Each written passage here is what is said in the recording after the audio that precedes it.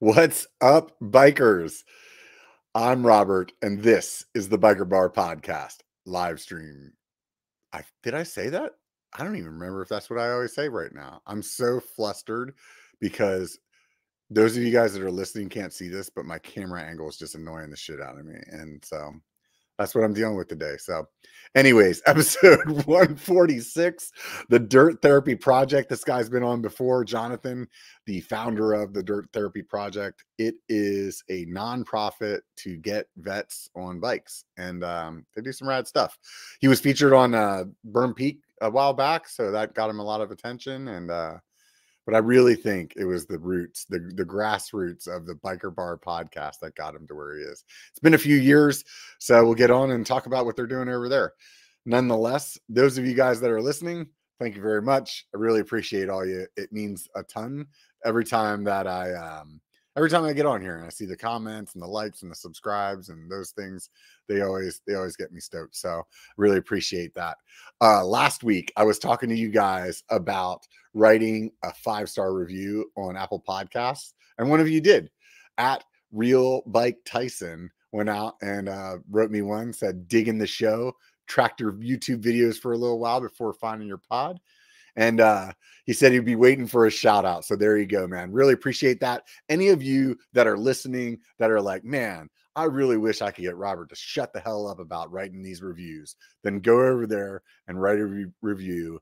And then I won't be talking to you. So you will be like, yeah, that's right. He's not talking to me. You can just ignore it. If you guys want to do something else for me, that would be great, or something for free, or you just want to see some more content about what's going on. If you swing by the Biker Facebook page or Instagram page and give that a follow over there, you get to see some more content. If you don't know, I actually have a POV channel as well. It's just called Biker, and like trail POV kind of stuff and reviews and whatnot. Go over there, give it a tap over there, and check out hit the subscribe button as well. I have a new video coming out tomorrow morning, so that should be a fun one. Go check that out. Anyways, those of you on Patreon that have been supporting the podcast, I really appreciate it. It means a ton. I've been thinking lately that there's this like Stream Deck thing that you can push buttons and it changes like who has focus and who doesn't. And I thought that would be a really good like upgrade for the Biker Bar Podcast. So that's where the Patreon money is going to be gone here soon enough. So if you want to come help out, it's as little as $1 a month or $5 a month, get a letter from me, get some cool stickers, get to see some extra content, but really just help support the channel. Keep me from selling out to the man. That's what I really want to do, because I really enjoy the people on Patreon supporting me and not like some corporate guy telling me what I need to say. I don't want to hear that. I don't want to do those things, man. So anyways, appreciate y'all. We're going to go ahead and get on the show, get started with the show here, bring Jonathan back on. How's it going, man? I'm good. How are you? Dude, I'm living the dream, man. Heck yeah. I got a good buddy from the military that always says nightmares are dreams too, dude. It's like nothing like a military guy to just bring it right back down to somehow depressing. Yeah. Oh, speaking of military guy, did I misspell my own name on this, or did you put that on there? Oh, I did that. Okay, because it asked me for my display name, and I typed it in. And I was like, and then I'm looking at it, it's like, there's a 50-50 chance I misspelled my own name. So Yeah. at least it was you, not me this time. At this point, that's like there's zero way I can change that, because I That's do right. that whole background. That sucks. I mean, this is a confusing name, and it's been misspelled, yeah. my whole life. Those of you that are listening, his name's spelled correctly. Yeah. If you're audio only, he did a great job. It's everything is good. Everything is good. Hey, I was in the infantry, man. We didn't get tested on spelling.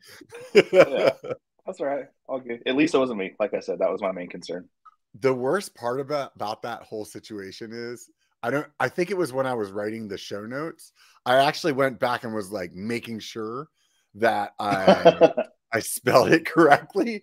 So that's the really sad part, is that I did hopefully I spelled it right on YouTube, where actually it doesn't even matter because I can just change that at any given moment.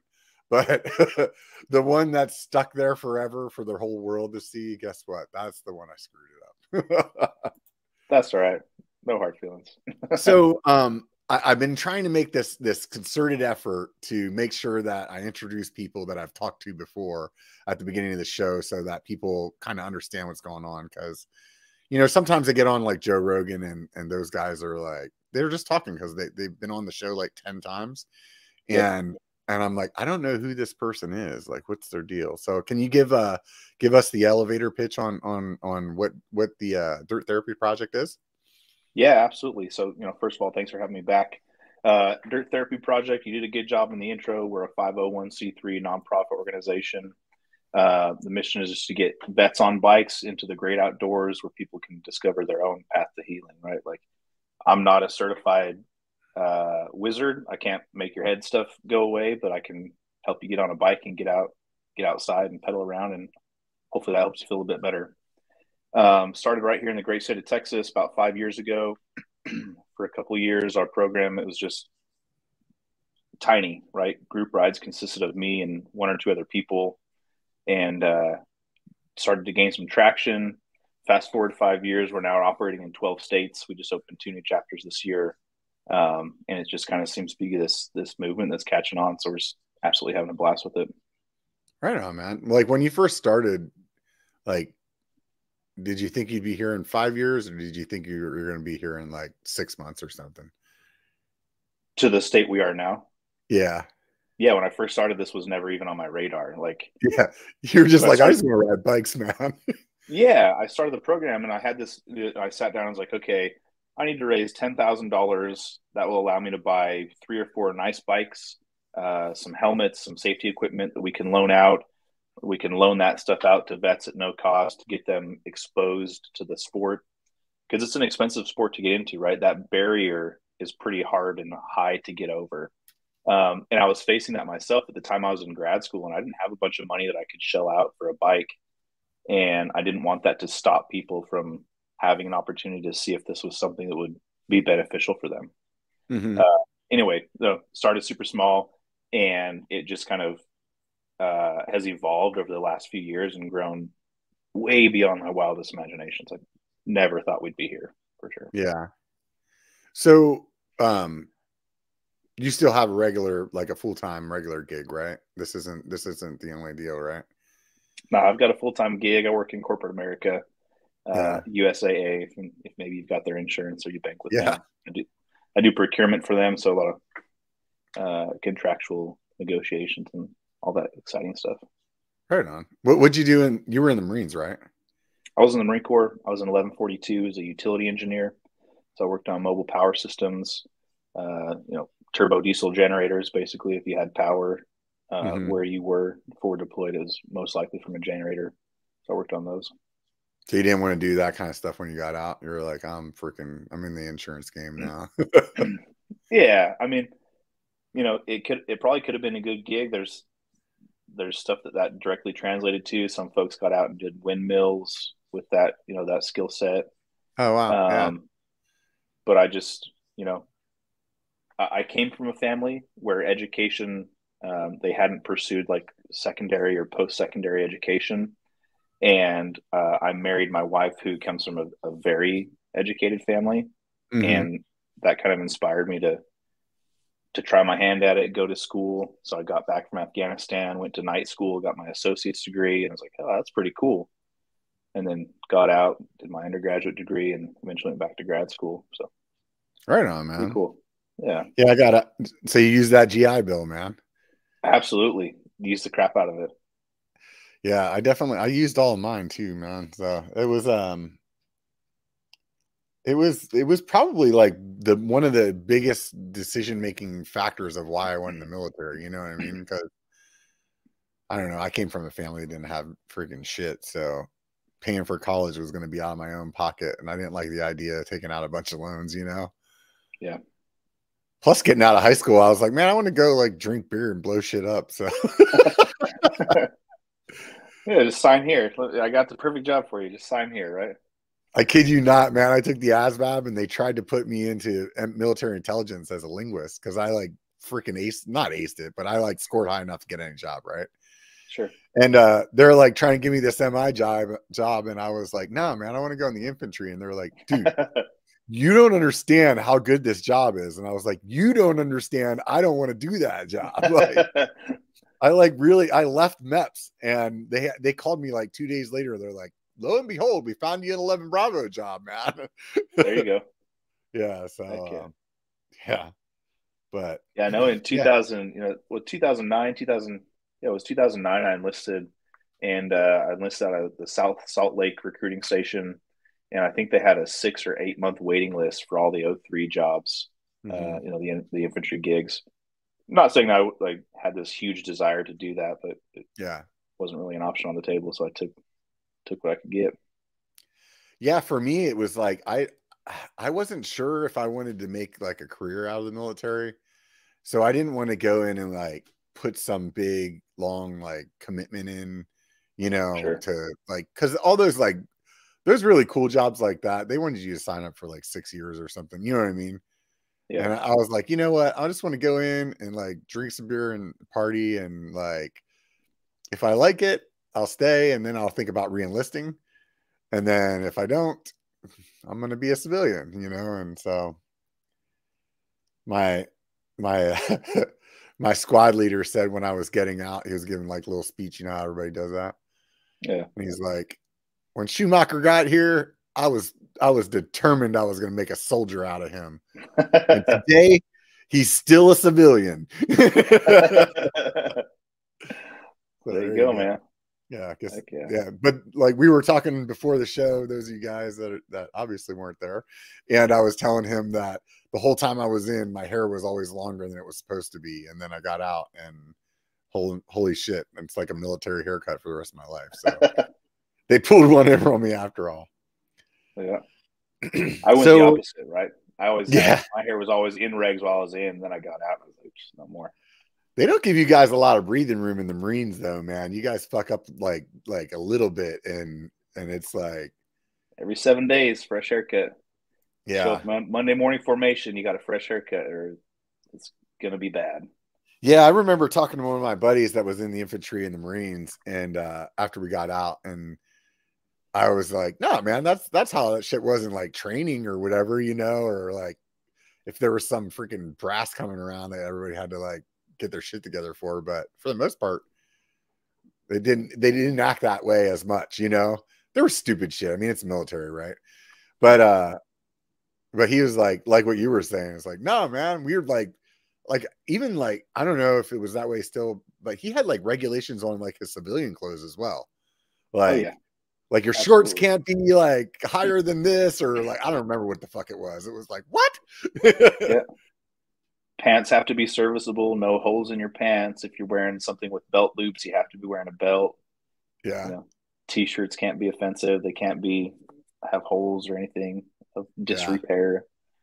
Yeah, it's a lifestyle, dude. It's obviously the military is a different animal, and not saying that anybody's better than the other, but kind of being in the Marine Corps, it's just you are fully entrenched, right? Like that is your universe.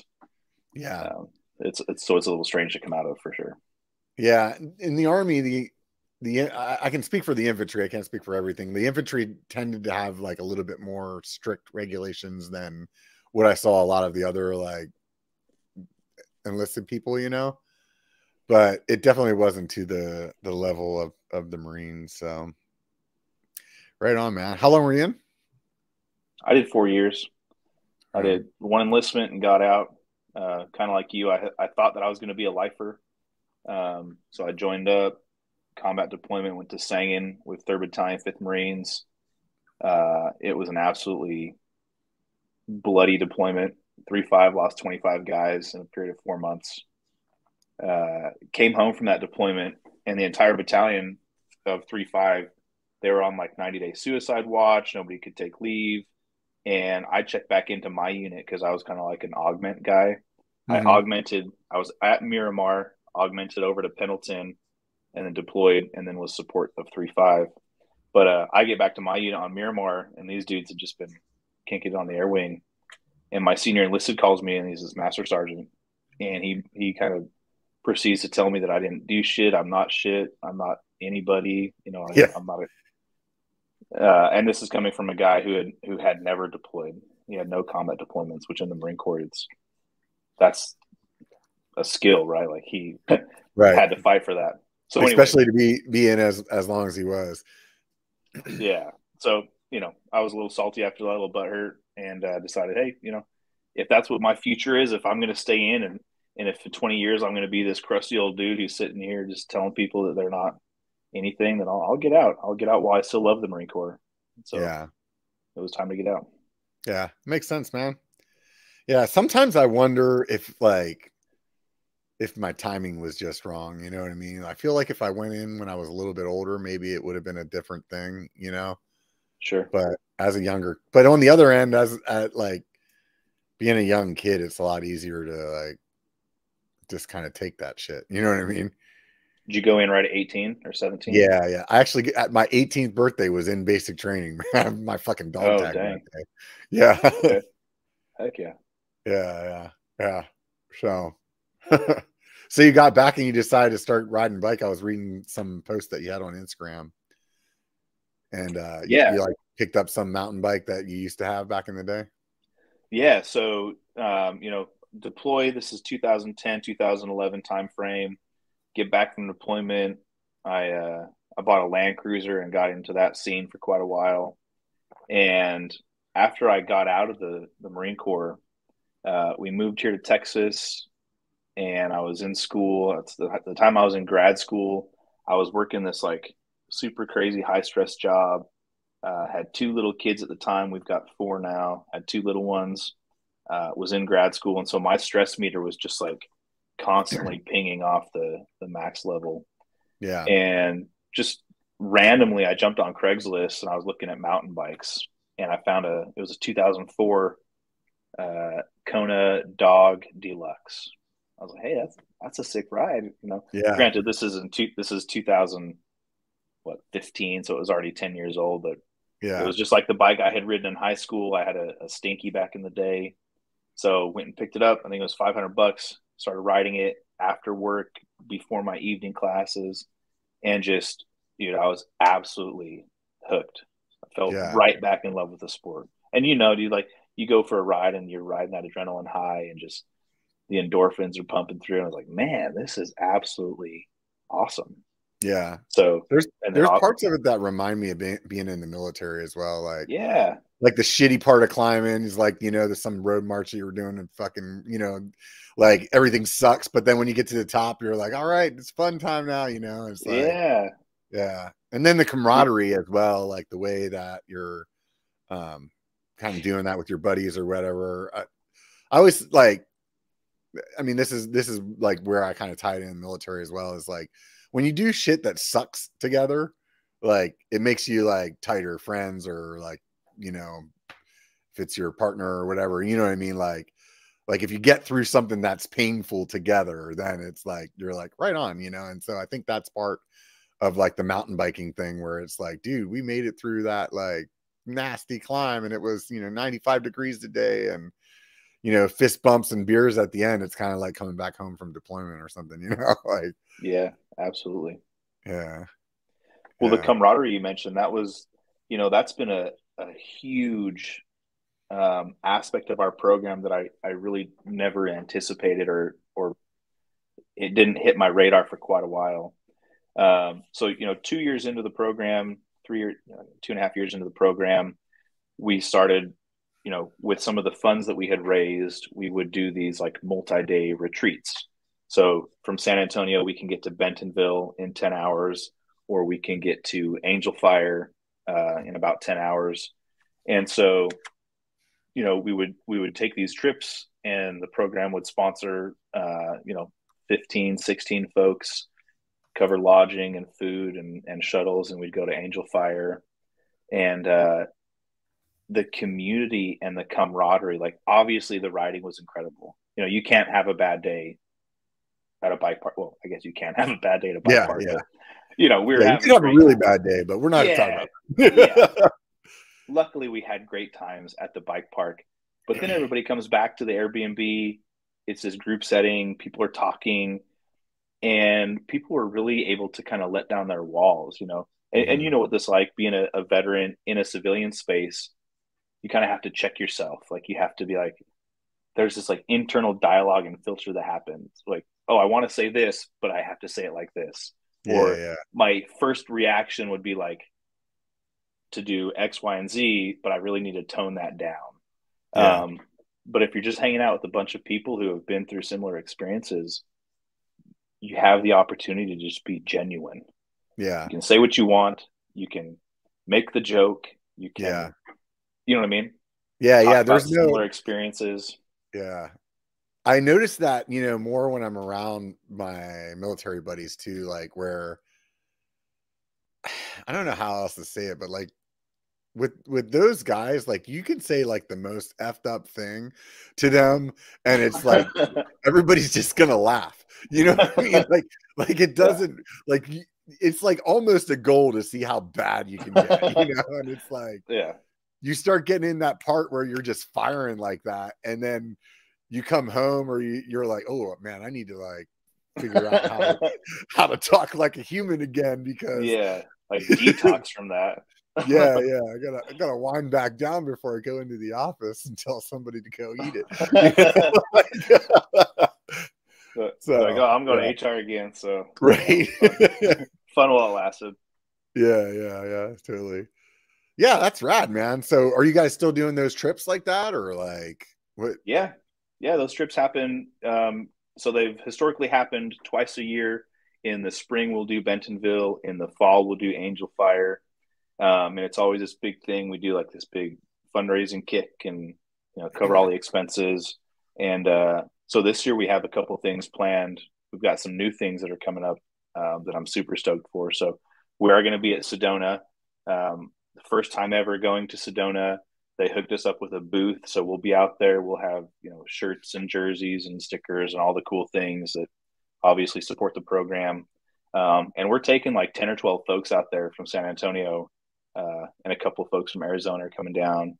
And we're all just going to take turns running the booth. And if you're not running the booth, you'll be out riding. We've got group rides on the calendar every day. So if you're a vet and you're going to Sedona, check out our page if you want to come join one of our group rides. Is that So open to that's going to be people super that fun. aren't vets and just want to support vets as well? Yeah, always. Yep, Yeah, yeah. absolutely.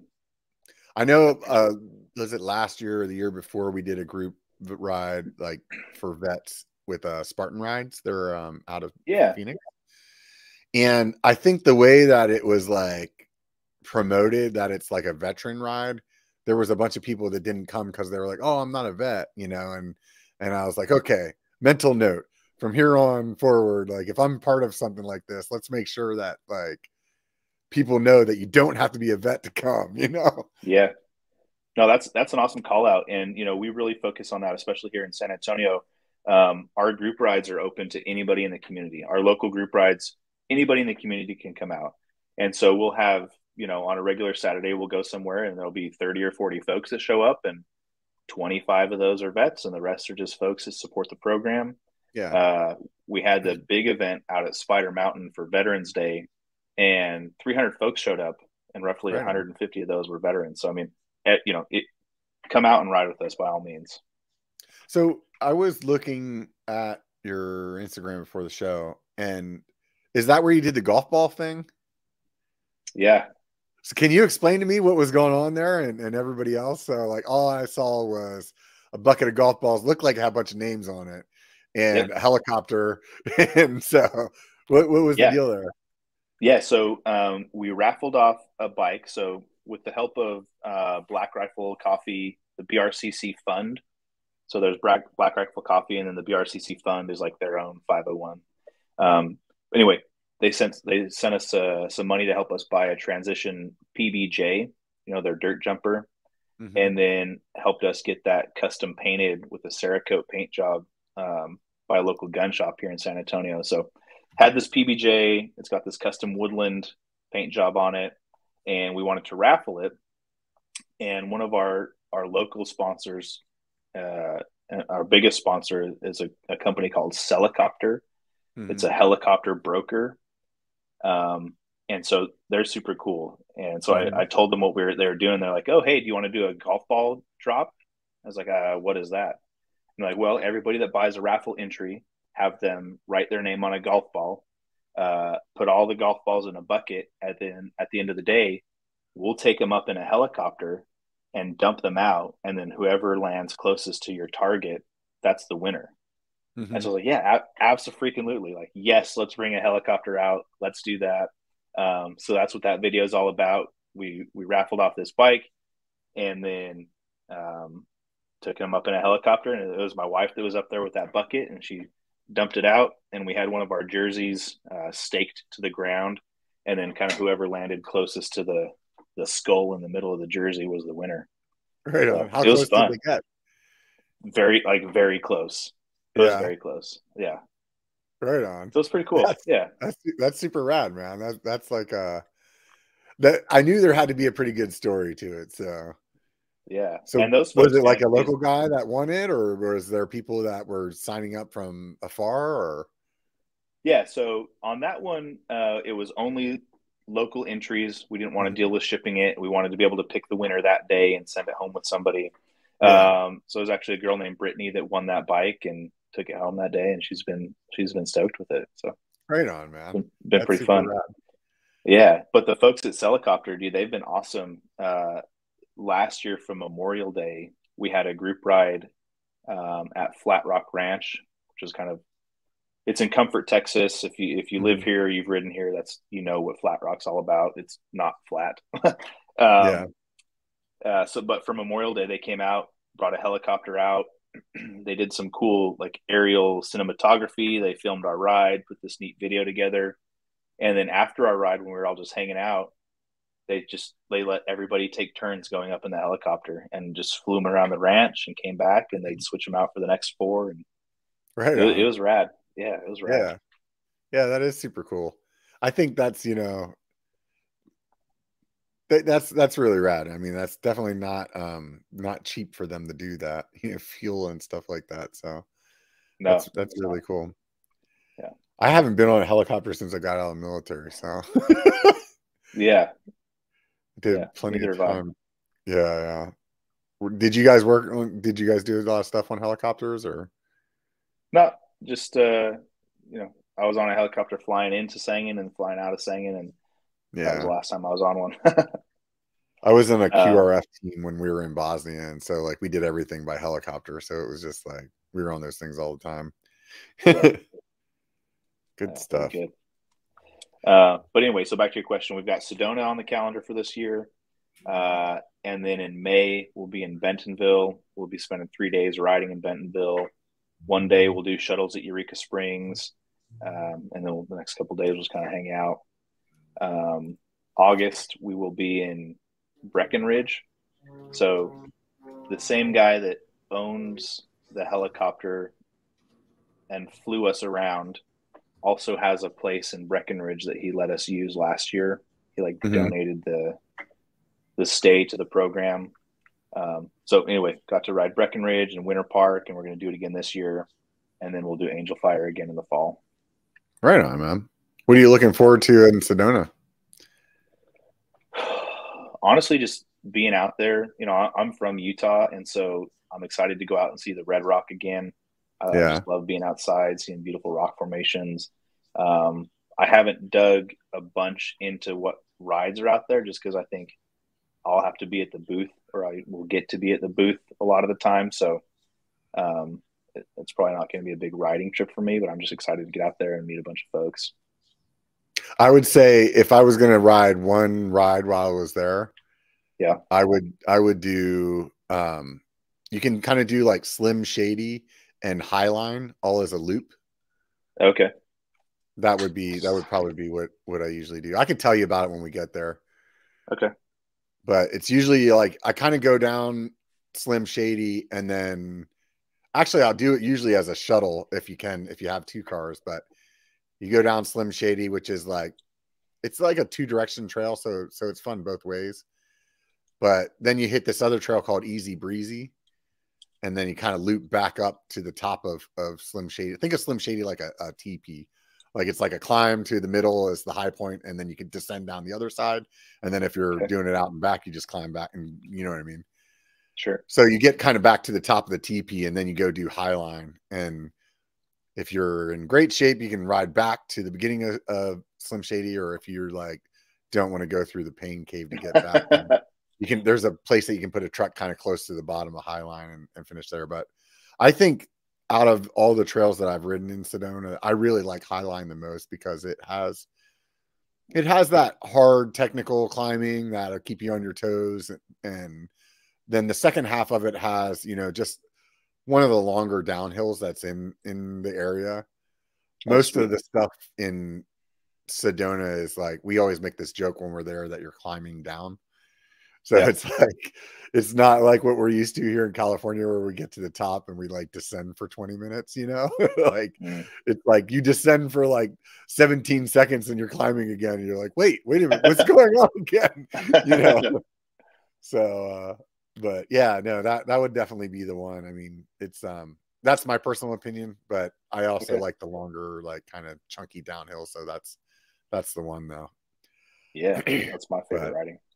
So on that note though, on the note of Sedona, if anybody's listening and coming from the San Diego area to Sedona driving and are willing to pull an M101 CDN trailer for us, that would be absolutely awesome.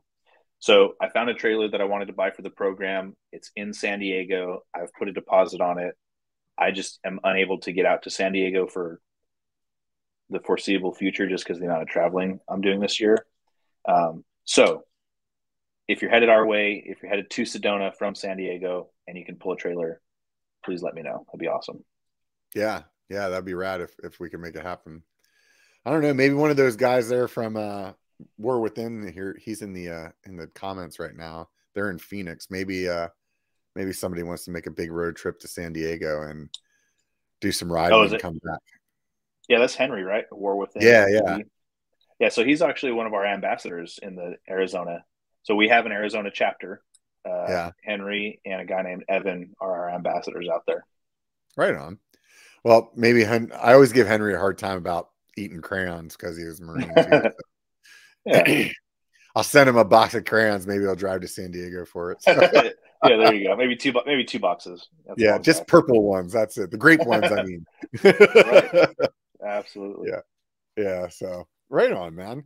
So the different chapters, whenever they're having a new chapter opened up, what do they do in the other chapters? Yeah, so I mean, the other chapters basically replicate what we started doing here in San Antonio. They're hosting monthly group rides, or maybe some more frequent cadence, you know, every other week or whatever. And then everybody, let me step back. So they host the group rides, and then for our larger events like Bentonville, Angel Fire, those are open to applications from everybody. So the first couple of years, it was a rather informal process. Like if we had ridden together and I knew that you weren't going to kill yourself at a downhill park and you expressed interest in going and we had room, like, yeah, cool, come with us. But now it's to the point where there's so many folks that want to go on these trips because, like I said, they're so fun, right? So now we have this application process built out.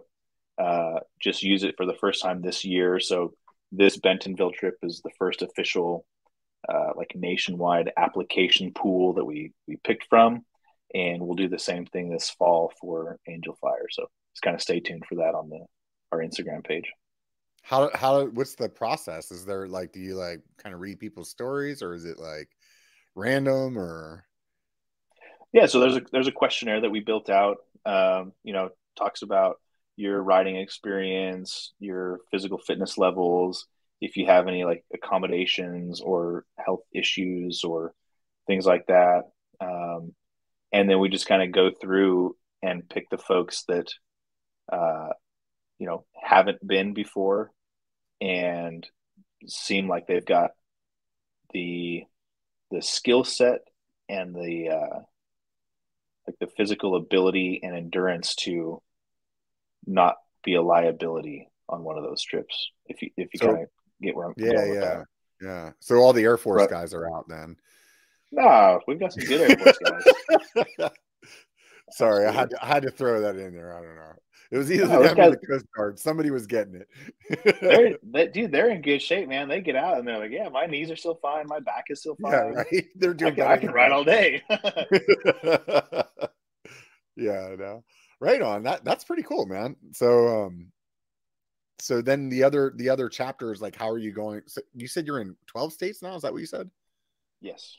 Right on, man. I know you guys opened up one out here in California, and I keep like going back and forth on volunteering on being your NorCal guy, because unfortunately fortunately you guys have one here, but it's down in Southern California, and I every time I look on the site, I see people from the Northern California area trying to make connections, and it's like if you lived in Pennsylvania and all the rides are going on in Florida, it's just like it's just so Yeah. not close. Well, I But mean, dude, if you want to, we'd love to have you, especially because our SoCal guy, Mike, he's deployed. So we yeah, currently don't have an active ride leader in California. So, I mean, the page is still out there. There's still the ability to organize rides. So yeah. if you or anybody listening wants to do that, let's get together and figure it Yeah, I out. was thinking we'd just make another page that's like NorCal, and then rebrand his to be Southern California, and then that way at least people are in the right zone. You know what I mean? Yeah, we can do that.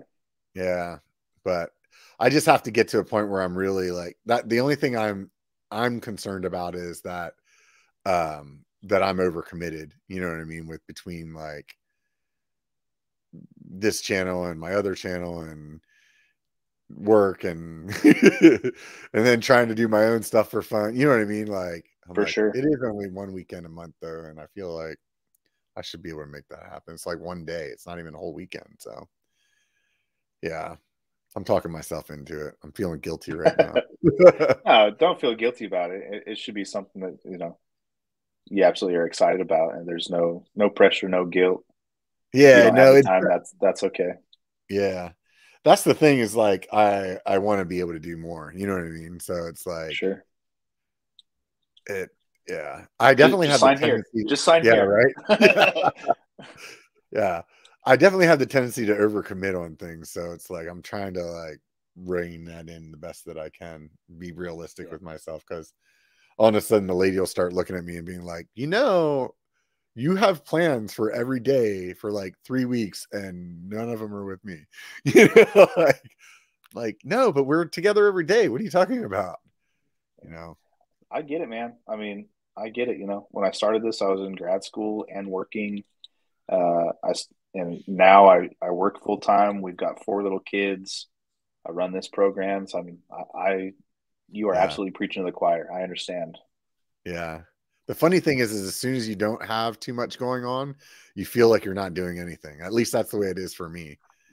So it's like I get depressed if I'm not overly busy, and then I'm stressed out if I'm overly busy. Yeah, you can't sit still. And I think that's one of the things kind of driven into you by the military is like you have this like, what's next? What's Yeah. next? What's next?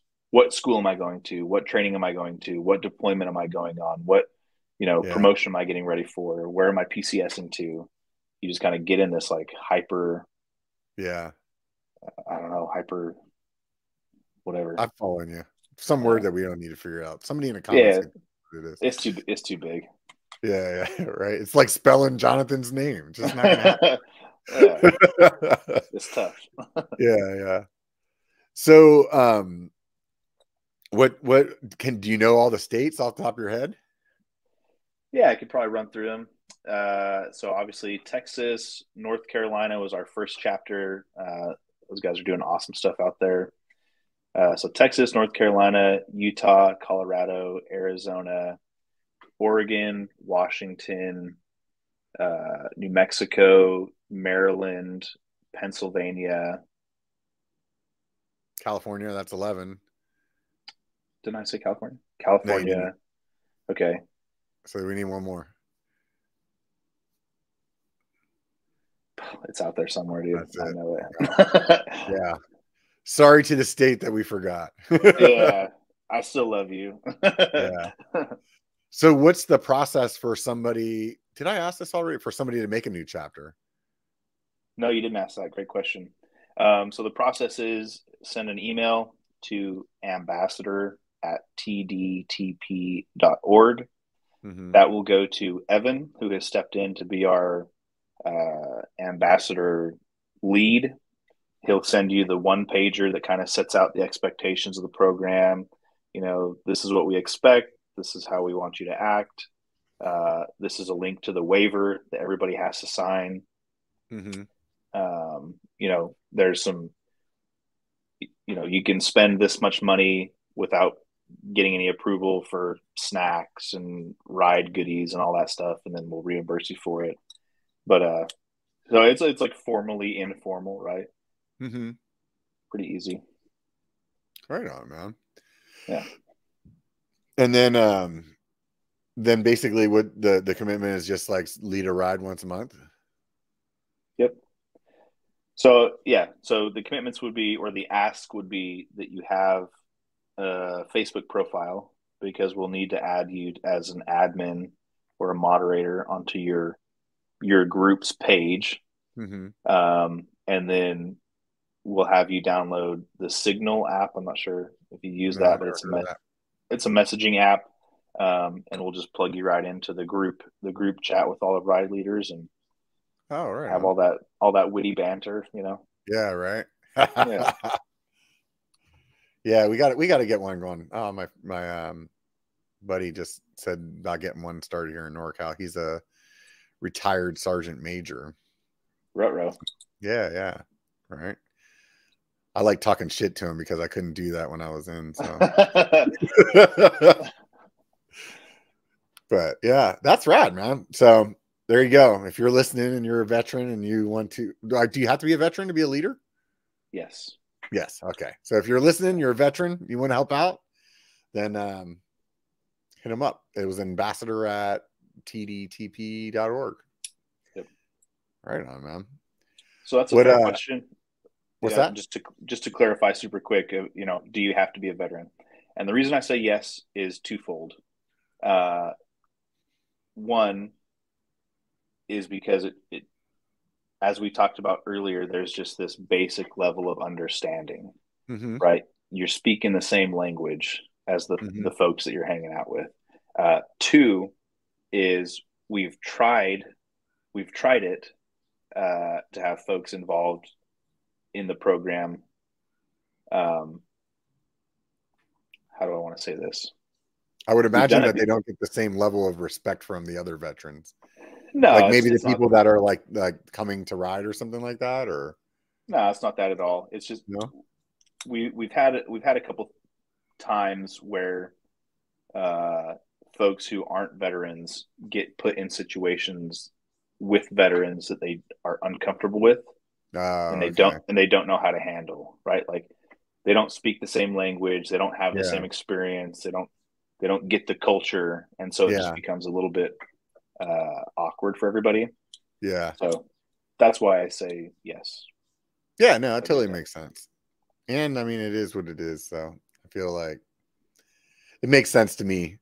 I'm sure at some point or another, you just have to identify as a veteran and then you'll be able to be. Yeah, yeah. Sorry, I didn't mean to go there, but it just came out. Yeah, that's a whole like. Let's Yeah, just we're not close going that there. door. That Yeah, wasn't even close funny. that Nobody laughed. door. So, what's Angel Fire like? What do you do over there? So, have you ridden Angel Fire? No, I haven't been there yet. And so you said that was in the fall, and I Yeah. have like a bunch of stuff I'm doing in the spring. So as much as I'd love to go to Bentonville, but the fall is a possibility. So I was wondering what you got going on over there. Yeah, so let's connect, and if you want to come out, we'll get you a seat on that trip. So the way the Angel Fire's trip works, or they have worked in the past, is we'll show up in Angel Fire, and the first day, how did we do this last year? The first day is typically a big, like an all mountain ride.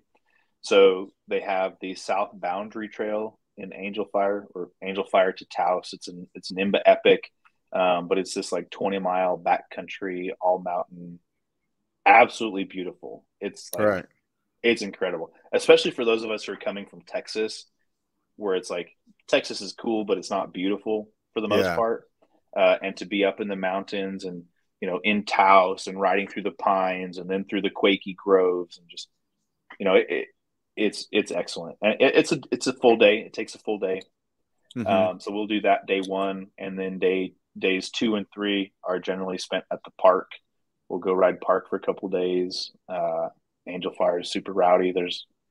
It's a fun place. It's pretty Yeah. special. I really enjoy it. And this year, I think what we're planning on doing on day one is a trail called the Lost Lake Trail.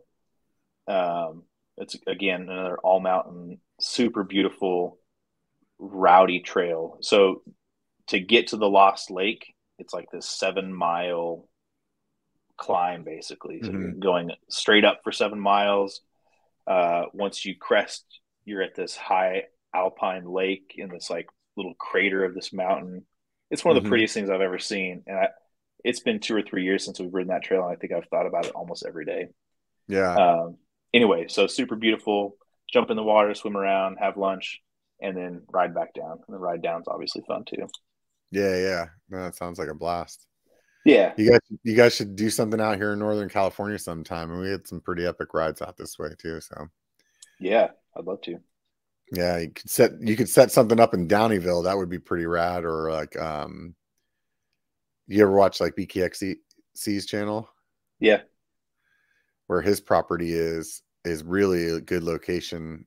So they have like three different like pretty epic downhill days that are all like within, let's just say, 45 minutes of his place. oh, seriously? Yeah, like one of them, like you could do shuttle laps. It's like 10 minutes down the road from where he's at. And Dang. that's actually like one of my favorite downhill places. And then Downeyville, I'm sure you've heard of Downeyville, people talking about that. That's like a, let's just say, 14-mile downhill. That's just, Yeah. can't ask for much more. And then there's another place that's real close called Mount Huff. That's more of a, like a flow kind of downhill. So it's like not Okay. technical at all. It's just like, see how smoked you can make your brakes, Yeah. like kind of like that. So yeah, and they're all like right there. So that would be a really, really fun couple of days. I'm sure you could figure something out as far as the lodging and stuff like that goes. So Yeah. yeah, right on. What are you looking forward to this year? You got anything that you can talk to other than Sedona that you were talking about, or the other stuff's kind of on the under right now? No, I mean everything's is pretty much out there. So Sedona is going to be super fun. One of the things I feel lucky enough to be able to do this year is I'm going to travel to several of our chapters. I'm going out to North Carolina in the fall, and I'll do a group ride with them. I've never met our ambassador in North Carolina. Our Mhm. interaction has purely been over telephone or social media. Yeah. So I'm excited to meet him and ride with the folks out there. Going to do the same thing in Utah this summer. So I mean that stuff's super fun. Um, I guess that's kind of it. Sedona and the rest of the trips. I think those are the big things we're looking forward to. Yeah, yeah. How do you guys get funding? What do you do for funding? Yeah, so like I said, Helicopters are one of our biggest local donors, and as they're a helicopter broker, so they sell helicopters, right? And Mhm. then they donate a small portion of the closing costs to the program. Oh, So wow. if they sell like 2 or 3 helicopters a month, we send them an invoice for X number of dollars, and they do a small portion of closing costs. Mhm. Jerseys and apparel are obviously huge for us. I'm not sure if you saw this. We did a shirt with Softly. I was pretty stoked about that. I feel like Yeah, Softly's that one kind of looks like, rad, man. I like it. yeah, I feel like Softly's kind of like the Nike of the veteran community. Uh-huh. Um, the guy that did this, his name is John Dasta. He runs a page called Rodeo MTB.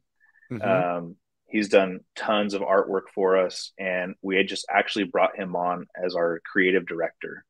So Mhm. he's taken this, a more active role in the program, and he'll be at Sedona with us. So anyway, and we just did a raffle, which was super huge. Cadence Cyclery up in Dallas Fort Worth worked really closely with the folks at Pivot and Fox, And so they got a pivot switchblade frame donated. Fox donated all the suspension, and then the shop is taking care of the drivetrain. And we're getting ready to pick the winner for that next week. We sold 500 raffle tickets for that bad boy.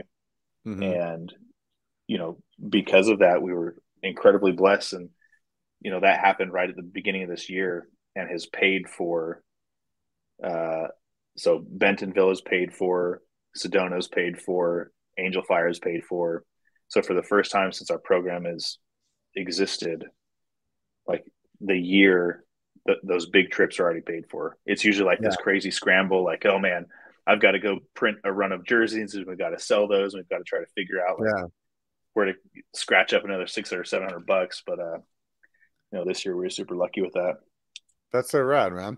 So you guys, do you have like merch on your website as well that people can just buy at any time, or is it just whenever you guys do certain runs or something like that? No, yeah, it's always on the website. I haven't been super awesome with keeping up our web store. The shipping got a little bit overwhelming for me for a little while. But I do have some stuff on the website. And then rodeomtb.com has a Dirt Therapy Project collection. And there's several pretty awesome options there. And then if you're coming out to Sedona, we are bringing 5 brand new designs. So I think we're bringing like 500 or 600 jerseys out there. So come grab one. Right on, man. Yeah. That should be good. I think you guys will have a good you should have a good turnout then, I hope so. Yeah, we're excited about it. Yeah. So the festival itself donated the spot for you guys? Yep. That's awesome. Yeah. Yeah. Have you been surprised like how like willing to give different like companies and stuff are compared to like when you started, and what you like, did you think it was going to be more of a uphill battle or? Yeah. So interesting question. And I kind of have this conversation semi-regularly with my wife. Like when I started this program, every single cent was an absolute battle to get donated. Right. And I remember like watching our account and be like, okay, because I got on our giving platform at work, and some people would donate every pay period as 15 or $20 or whatever. And I'd watch and I'd be like, okay, in 6 pay periods, we'll have enough money to get a bike rack. And then in 15 pay periods, we'll be able to get a bike for the program. And then to fast forward where we are now, where we just had that raffle, like we made more money on that raffle in a couple weeks than we made in our first almost 2 years of existing, which is great. But obviously the bigger the program grows, the bigger the expenses grow, right? Like nobody's rolling in dough over here. I'll just volunteer staff. Yeah. But anyway, so yes, it's been tough. It's been hard. But we're certainly gaining some traction, and it seems like the bigger the program gets and the more notoriety is out there, the more willing people are to give. Yeah. Right. So you mentioned that video, the Burn Peak video, where Seth built up that bike and donated to the program. Dude, once that video went live on his YouTube, I kid you not, I had, I don't know, 10, 20, 30 emails a day coming in for months about the program. Yeah. Some people were just asking questions. Some people were donating. And then same thing happened on Veterans Day. CBS Morning did a piece that aired nationally, and it was the same thing. So I guess just the more legit the program seems, and people are like, oh, they're doing what they say they're doing. Yeah. They're getting vets outside. The money's going into the program, and they're doing all these cool things. And that makes sense. We'll donate to that. Yeah. So it was a battle, but it was well worth it for sure to get to where we are now. What do you think was the tipping point of like kind of getting you to that point where it was like past word of mouth in Austin? You're in Austin, right? We're in San Antonio. San Antonio, sorry. Yeah. Yeah. Like, what do you think like made the difference? That's a good question. So from my perspective, behind the scenes, I'm sure you're very well familiar with this. Like, people don't understand the amount of work behind the scenes that goes into something like this. I don't know the amount of work that you put in behind the scenes to run a podcast. Like, for me, I jump on here, we talk for 40 minutes, 50 minutes, and then I go about my day. But like, the amount of work you put into setup, get your equipment, test it out, all this stuff that goes into it. So for me, I know kind of where I think those tipping points were, but then I've had some conversations externally where people are like, whoa, you guys absolutely exploded. And I think one of the biggest external tipping point for us was last year at that Memorial Day ride, when like we had a helicopter show up, hang out. Helicopter presented a check. You know, it was a $10,000 check that they gave to the program. Yeah. And then all these people got to go on a free helicopter ride. I think they're like, oh, like, okay, this is legit. This is actually a thing. Yeah. So that from an outside perspective, that seems to be the big tipping point, and it all kind of comes back to that. Yeah. How's it make you feel? Boy, lots of ways. I'm certainly, humbled by it. Sometimes I feel grateful just to be along for the ride. There were years where it was a grind, and it got to the point where it was like, oh, the program's just exploding, and it's just taking me with it, right? I'm going along for the ride. So, humbled, grateful, appreciative. The program wouldn't exist if it weren't for the generosity of folks out in the world, right? People that believe in what we're doing, want to support military folks, want to help them kind of battle their own demons and contribute to the program. So I feel lots of ways about it. Yeah. Do you have any particular like veterans experience that you saw happen that like really sticks out in your memory, like through the rides and trips and things that you've done? Yeah. So there've been a couple really cool things. And I know it's kind of maybe not taboo, but you read all the time that in the military community, there's this big number, 22 folks a day, right? So they say that on average, 22 veterans are committing suicide on a daily basis. Well, in the 5 years that our program has existed, we're very grateful and very blessed and very appreciative. Nobody that's come into the program has taken that route. Like, we haven't lost anybody to suicide. So I'm very grateful for that. The other really cool thing that I saw happen has just been like personal development and personal growth. Like, there's one guy, Simon, you might actually enjoy talking to him. He runs a podcast as well. Simon's super cool dude. I kind of met him as he was starting his mountain biking journey. He had retired out of the Air Force, on a whim, bought a hardtail, started riding, took him to Bentonville with us.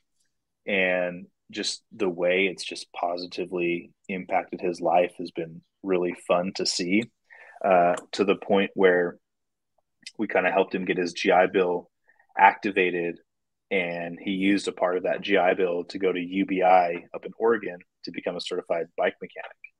Oh, so, right on. like, now he's like a certified mechanic, and so it's been super neat to see that happen. Yeah. My buddy I was talking about earlier, I think that's where he went. He went up there and did some schooling too, to awesome.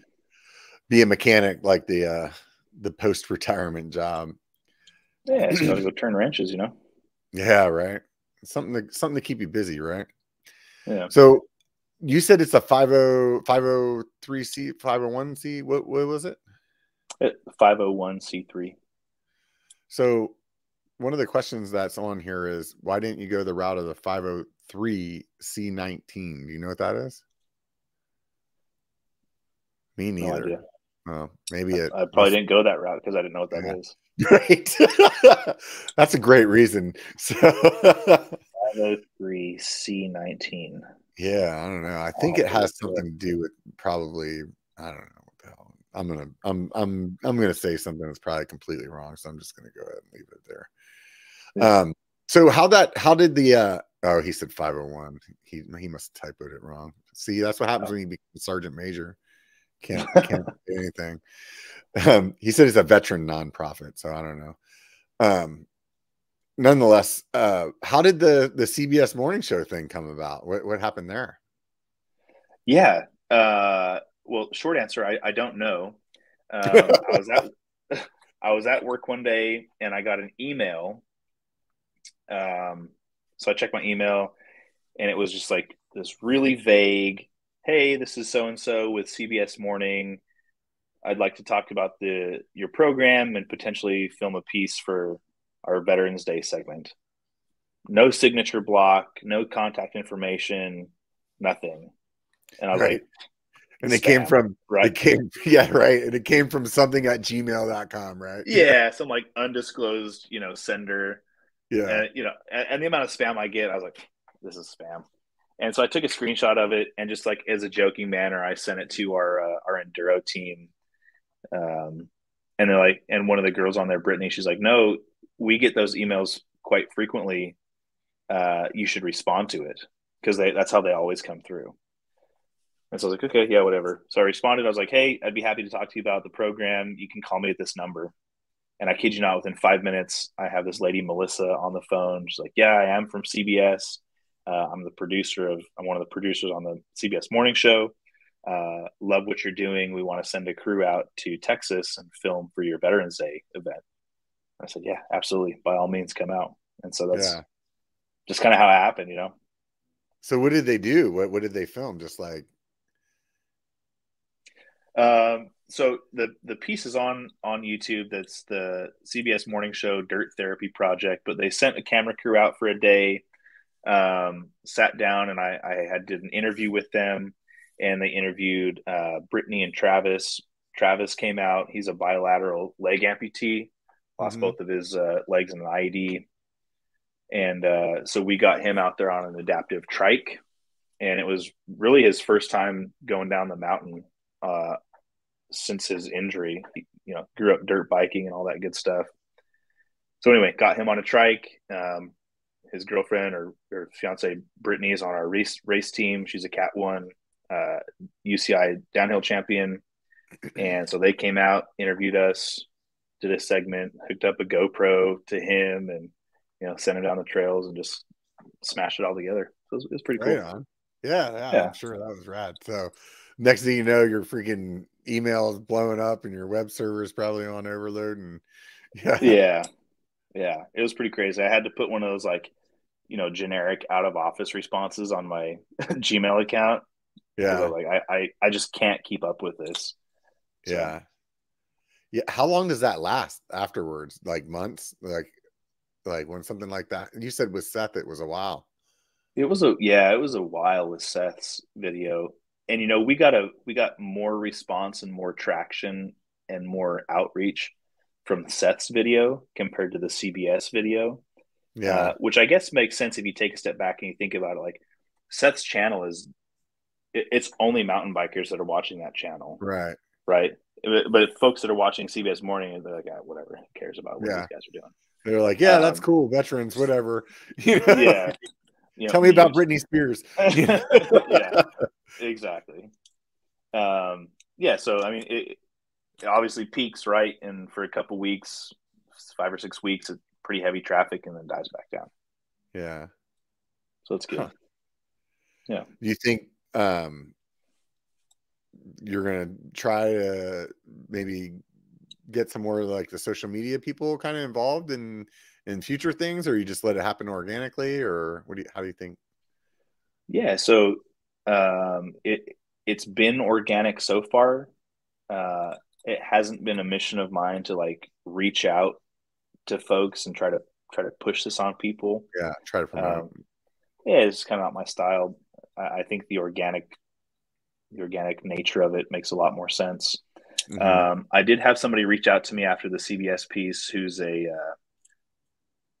what do you call those people? Like a documentary Yeah. filmer, uh, and wants to come out to Breckenridge with us this summer and kind of make a documentary about the program, what our trips look like, what the riding looks like, maybe some of what the conversation sounds like. Oh yeah. So maybe that'll be kind of cool. We'll see. Yeah, that'd be super rad, man. Yeah. Yeah, that's exciting. So you guys do the trips. If somebody wants to just donate, they just go to the website, or Yeah, for sure. There's a donate button right on PayPal, or excuse me, right on the website. It'll take you to a PayPal donation link, or you can donate with your credit card, whatever you want to do. mm-hmm. So yeah, all the funds go right back into the program and help pay Because for you're a trips. And nonprofit, does PayPal like still charge you fees for that, or they let you out of it?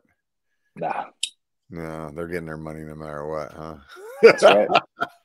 That is absolutely right. They're getting it. Yeah, yeah.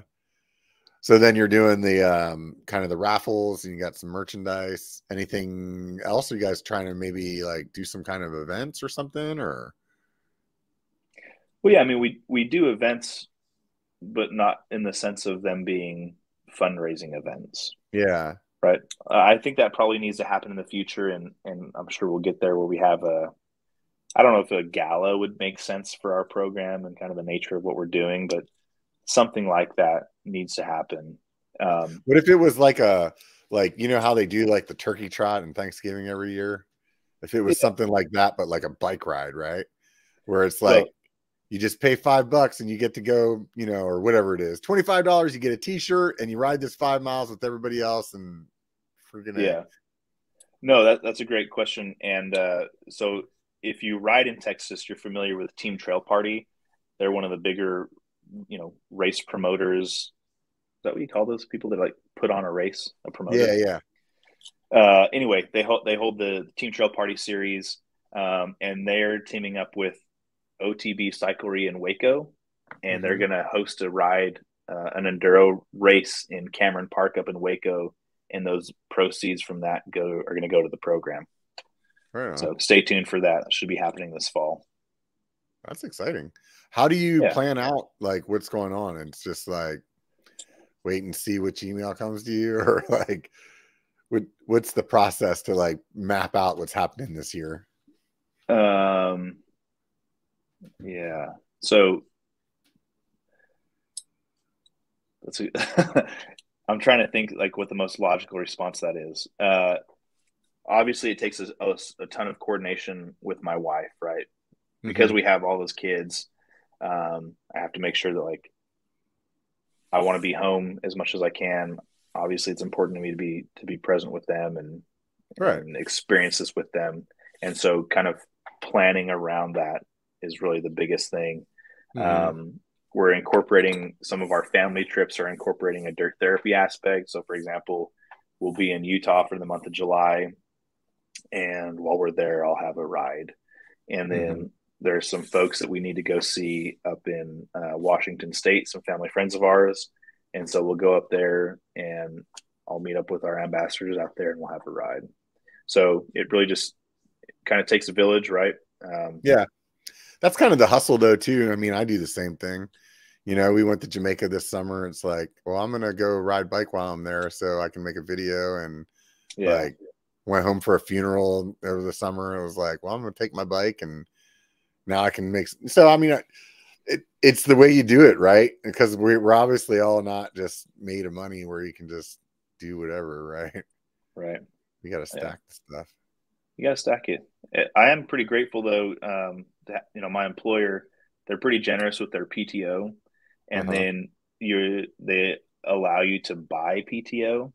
Mm-hmm. So you can buy up to 15 days of PTO. So coming into this year, I've got like 50 days of PTO. So that's going to make things a little bit easier to kind of Yeah. balance dirt therapy travels, family vacations, kind of what's going where, what's happening.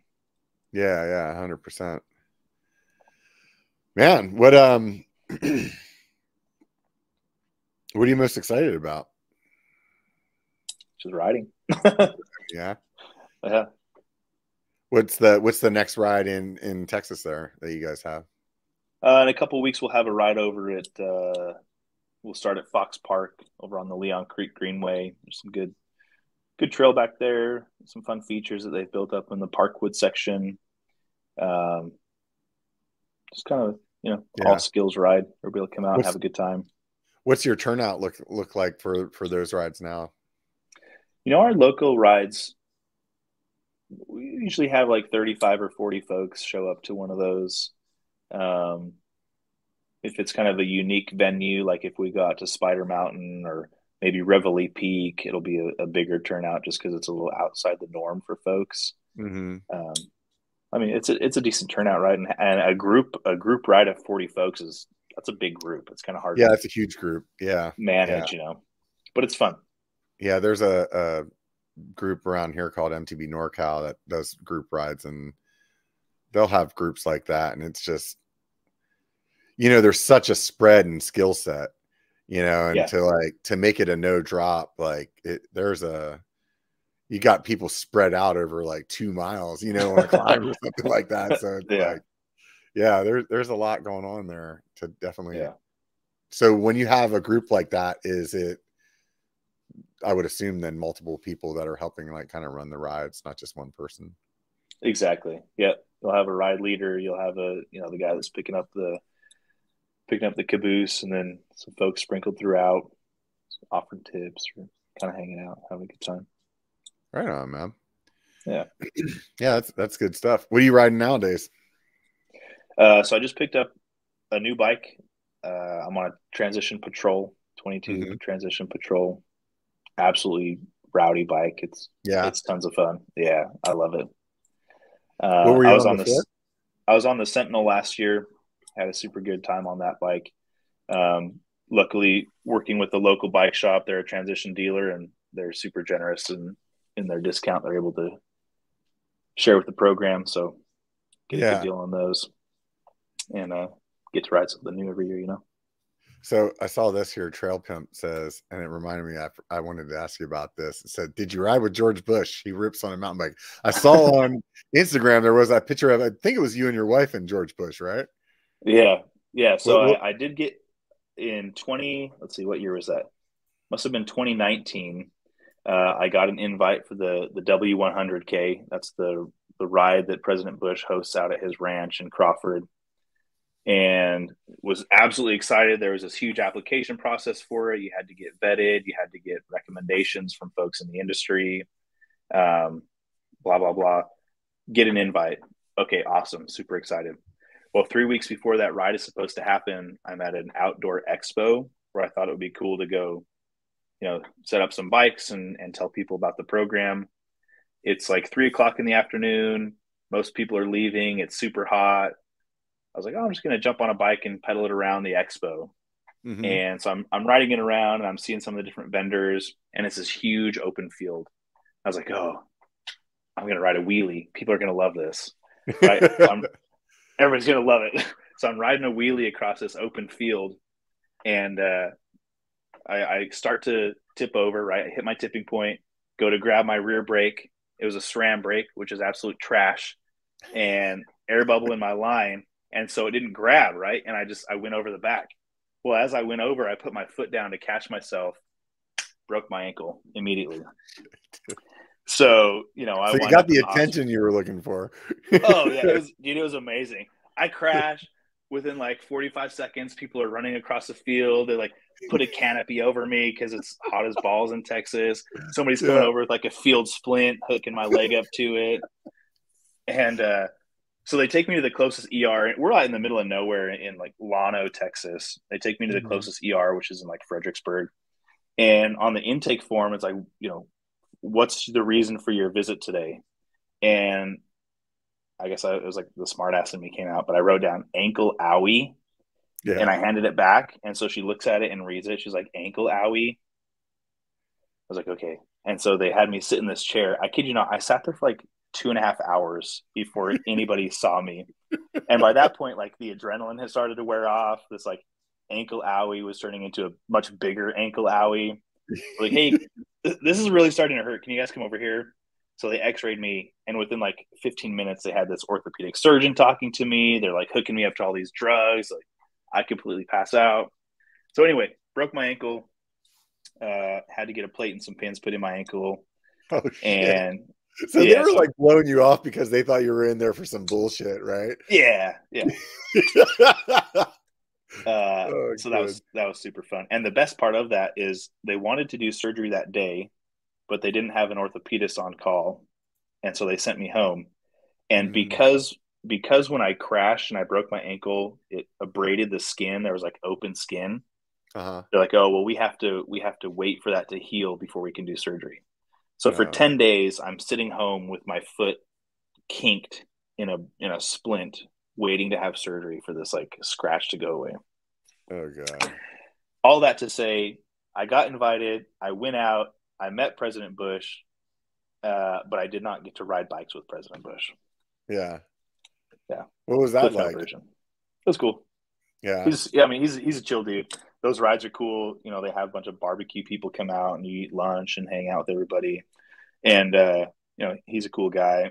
We were standing there and he saw me in my walking boot and he walked over and I was like, you know, hey, Mr. President, I was supposed to be your 19th rider this year, broke my ankle. He's like, oh man, that's shitty. I said, yeah, it is shitty. Yeah. And I introduced my wife and I said, this is my wife, AJ. And he looked at her and said, AJ. He's like, nice to meet you, AJ. I'm GW. And it's just like, Yeah. you know, he's a cool dude. So Yeah, yeah. Right on, man. That's cool. yeah, That's really it, rad. it was neat. Yeah. Is that your only time ever meeting a president or? Yeah. Yeah. I've never met a president, but I went to a conference once where one spoke and I thought that was pretty cool. I don't know, it was just, you know, somebody you always just see on TV, not necessarily like they're a real person. So it was kind of cool to be there. Yeah. Yeah. Oh man. That's super rad. Good times there, right? Yeah. Great times. So I haven't seen anybody in the comments say they're going to drive your trailer across the state here just yet. So hopefully we can see somebody bite on that. Henry didn't go for it with the crayons earlier. So. we're working on it with him. He's hopefully our plan B, if not our plan A. Yeah. I wish that it was like in my area. I would definitely be able to help out there, but I'm kind of way out of the way. Yeah, that's all right. Yeah. So you say you got Sedona coming up and then Bentonville. What's going on in Bentonville? Yeah, so Bentonville's another super fun place to ride. I'm not sure if you've gone out there before, but I haven't been there yet. Have you? Oh yeah, this will be our fourth time going out there. Yeah, that'll be our fourth time in Bentonville. Bentonville's good, man. It's a fun place to ride. Yeah, the trails are like ultra maintained, super prime riding. It's a good time of year to go out there. And day one of that trip will be shuttling out at Eureka Springs. Slaughter Trail Guides is hooking us up. They're super fun to shuttle with, and in fact, Travis is coming out to this one as well. Our bilateral guy. So we're trying to figure out how to get his trike on the same shuttle with the rest of our bikes. But you know, we'll figure it out. Get some good old military ingenuity in there, right? Right. But it's gonna be a good time. So we'll shuttle all day on what will that be on Thursday, and then Friday we're going to town. Long runs there, or like everything I see online looks like it's not a lot of elevation loss. Like it's more like flowy, kind of shorter trails. But I don't know. Like it's just that's editing or what? You know what I mean? Yeah, I mean they definitely have some longer trails, right? Like All American or Back 40s, like 25, 30 miles of kind of single track stuff. But Eureka Springs is super cool because they have these two big hubs, right? You'll shuttle up to the top and then you ride over to a hub, and I don't know if it's the top hub or the east hub, whatever they call it, but there's like 5 or 6 different lines that you can ride from this hub. And you know, they've got everything from like green to double black stuff, or then you can ride over to this next hub and they've got another 5 or 6 trails or runs that you can do. And they're fun, man. I mean, they're like, I don't know if they're 10-minute runs. Yeah, maybe they're like 10 minutes. six or Yeah, 10 yeah. minutes or something. It's fun. It's enough to have a good time with, for sure. And then like, do all the trails come out the same place, or everybody like you go on something that everybody can do? Yeah, they all come down to the bottom, meet up at the shuttle spot, and you ride back up to the top. Oh, so then you guys could split up then. So it could be like, hey, I'm taking the black one and some other people are going to take Yeah. the green one or something like that. Oh, that's real handy then.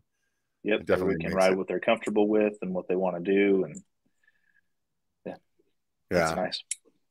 So Yeah, you and we'll spend go play it in Kohler one day. couple of days then there. Yeah, yeah, we'll do 3 days of riding in Bentonville. So Eureka Springs will be one day. Kohler will be another day. Kohler's where they have like Drop the Hammer and Fireline and all those really fun runs. They've got a dual slalom course over there. So that's fun, man. It's a good time. What's the evenings like then? It's like the Evenings are pretty barracks. chill. Yeah, no, it's good, Smashing man. beer bottles on the wall and No.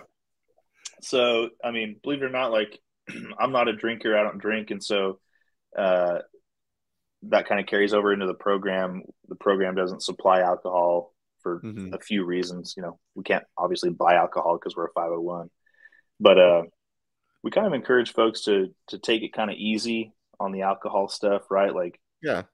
if you need a couple, that's fine, but don't get smashed while we're out here trying to have a good time because then we just have to babysit you. Yeah, nobody wants to do Um, that. yeah, but evenings are fun, man. We just get one big Airbnb. Everybody hangs out. A lot of times we'll just kind of watch some footage of the day. We've got a couple of people that take some really good, videos and stuff, and we'll look through that and Uh-huh. talk about it. Get some pizza or whatever, just hang out. Yeah. It's chill. Yeah, it's fun. Get ready for the next day. Get the Uh-huh. bikes all cleaned up and fix whatever got broken that day. Yeah, yeah. Do you have any kind of like local support there as far as bike shops go, or? you know, I'll have to ask Robbie. So we do have an active chapter in Arkansas. Oh, that's Arkansas. I forgot earlier. Yeah, there you go. But we do have an active chapter there. Robbie's our chapter lead out there. Super cool dude. And I'm sure he's got a shop that he works with. I just don't know who they are yet. Uh-huh. So the goal, I would assume, is to have a chapter in every state. I mean, yes and no. I guess that's the goal. It's just it's a little daunting to think about that, right? Yeah. What Kind of scares you? just having the capacity to kind of keep my arms around that kind of knowing what's going on, ensuring that the right people are involved with the program. Mm-hmm. Because what's hard about this is a lot of people, you say you want to be a chapter lead or an ambassador or whatever, but I haven't met you, so I don't know. Yeah. Not you particularly, Yeah. but No, like I I don't understand what know you're saying. what kind of person you are, and if you're going to be a good representation of our program, right? Like for the most part, we've gotten pretty lucky with just having good folks involved. Mm-hmm. Um, so that intimidates me a little bit, just not knowing who all these folks are and everything that's happening and going on. And it'd be Yeah. good, obviously. Yeah. I mean, I would imagine at that point you'd probably be at a place where you're not at your day job anymore. Is that something that Uh, you think about, or is that yeah, not I like mean, you not want to be in that spot? no, dude, I'd love to be able to do this full time and Mm-hmm. take a salary and kick the old corporate gig to the street. Yeah. Be pretty sweet. We'll see. Yeah. Do you think there's like, do you have a like a goal in mind of like, man, I'd like to be there in like 10 years, or I'd like to be there? Like, do you have any kind of plans, or just like, we'll see when it happens? You know, there's so many variables that play into it. It's hard for me to set like a definitive goal. Uh-huh.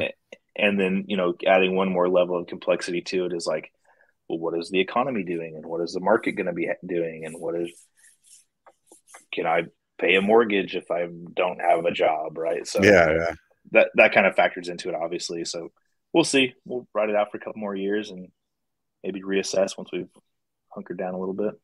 Yeah, yeah. Yeah. Do the chapters do like any kind of like fundraising on their own, or are they just like basically getting funds from you guys, or how does that work as far as the chapters go? Yeah, so we haven't had any of our chapters. Well, I take that back. Our North Carolina chapter has done a couple races where they've been able to raise some funds and have all the proceeds go into the program.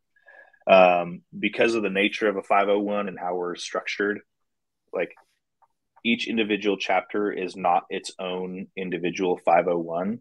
So that means the centralized funding. So everything has to Mhm. come to the main organization, and then we Mhm. can send out funds as needed for different events or venues or Mhm. kind of whatever. So, for example, some of the money we made from that raffle from that pivot, we're buying a bike for our Bentonville chapter so that they have a loaner. Mhm. All those specialized bikes just went on that crazy sale last week, and we picked up a Status 140 for like $2,200, and then they'll have that in Bentonville. So anybody that wants or needs a ride, they'll have access to that Status at no cost. Yeah. Yeah, you guys should check out. I think it's Marin right now that has like a buy one get one free thing. What? Yeah, I think they're hardtails. They're like on the lower end, but it's still yeah, they're seriously doing buy one get one free. I just saw it the other day. I was Heck like, what? yeah. Yeah, yeah, Well, yeah. It's kind of crazy. Diamondback had a crazy Black Friday sale, and they had a pretty well specked out hardtail that was $500. And so we did this thing on Instagram, and we allowed people to nominate somebody to receive a bike, and we bought two of those bikes and just sent them out for Oh, folks. sweet, man. So Yeah, if you're not following the Instagram channel, you guys are doing it wrong. You could be the lucky winner, right? absolutely. So how does that work with like the like different states and stuff like that? Like I know like California's got all kinds of weird rules. Like do they have is there some kind of like thing you got to be aware of 501c like rules in California compared to Texas, or because you're based out of Texas you don't have to deal with it, or just don't ask any questions. Uh, Don't ask, don't tell right now. don't ask, don't tell. I honestly like. I'm sure there's something that like I am not doing the right way. I don't know what it is yet, and Yeah. I hope that when I figure it out, like It's we'll not a be able to cop fix talking to it. you. Yeah, yeah. No, so just doing our best over here, amateur hour. Yeah, yeah. If I looked while we were talking and it was 2020 whenever we talked last, so it's been a couple years. Um Yeah. Back then, I mean, you were pretty close to starting at the time. I mean, it was just I don't know if you had another spot open yet, or if you did, maybe it was just one or something like that. And Yeah, North Carolina was our first chapter, and they were active at that time. But I was thinking too about the last time we spoke, and I was trying to think back on where that was, and I remembered it. We were moving at the time, um, and just a couple weeks after that podcast that you and I had a crash that just about ended my riding forever. oh Um, no, what happened? so I was out riding. It was December 19th, 2020. I wake up. It's a drizzly day, but my mind is made up that I'm going to go for a ride, and so I go out there and meet up with a few folks. And we're just doing some of our local stuff, and we're over at Parkwood where they have some neat features built. And there was this jump that I had been eyeing for quite some time, and it always sketched me out a little bit. Like, I know when I go to Angel Fire and I'm riding a feature that it was professionally built, it's professionally maintained. Like Yeah, those people know what they're doing. right, Uh, but like in the backwoods in San Antonio, that's not the case, right? Like right. who knows who's building these things? Most of them are pretty awesome, but this particular feature was this like wooden takeoff that launched you over a part of the trail, and then you hit this transition, this like super rocky, gnarly transition in this little lane lined by big cedar trees. Hmm. So I hit this jump, I guess, Like for whatever reason, you and decided that was the day to do it. You're like, hey, it's rainy and shitty yeah, weather. I'm going for it. yeah. Send I mean, it. I was out there with some good folks. I was probably amped up and having Yeah, a good time, and I just decided, carpe diem, right? yeah. And so I sent it, I guess, and I don't remember the rest of the day I don't remember. So I guess I did it once and it went okay, and I decided I was going to do it again and just absolutely like pedal to the metal on this bad boy and launched it. And it's like probably a 30, 35-foot gap, and I hit the transition and something just went wrong in my landing. And it kind of bucked me. And as it bucked me, I went head first into a cedar tree Oh and shit. just absolutely cracked my skull. In fact, I think I have my helmet right here. So, knocks me out cold. I'm out cold for Oh man. 10 or 15 minutes. So he's got a gyro half shell in his hand, and it looks like if you cracked your egg on the counter and we're getting ready to drop it in the pan, it's like barely hanging together by like one little piece of plastic in the middle. Yeah. So that's the helmet I was wearing that day. TBI, double brain bleed. Fire department had to come out with a stretcher and take me to an ambulance and take me to University Hospital, CAT scans, MRIs. And honestly, dude, like I have no solid memories for 4 or 6 weeks after that. Really? They sent me home after 14 hours in the ER. They sent me home with a walker because my left leg, it like didn't work. I'd like take a step and then drag my leg behind me, take a step, drag my leg. And they discharged me to my wife, who was 20 weeks pregnant at the time with our 4th child. So, God, yeah, perfect timing, right? Yeah, I mean, and so a couple I days like before Christmas. Yeah, so I still hear about that to this day, but have no recollection of that Christmas. Have no recollection of really anything until about mid to late January. I have a couple memories, but that was a crash. Were you feeling daisy at the time, or did you feel like dizzy?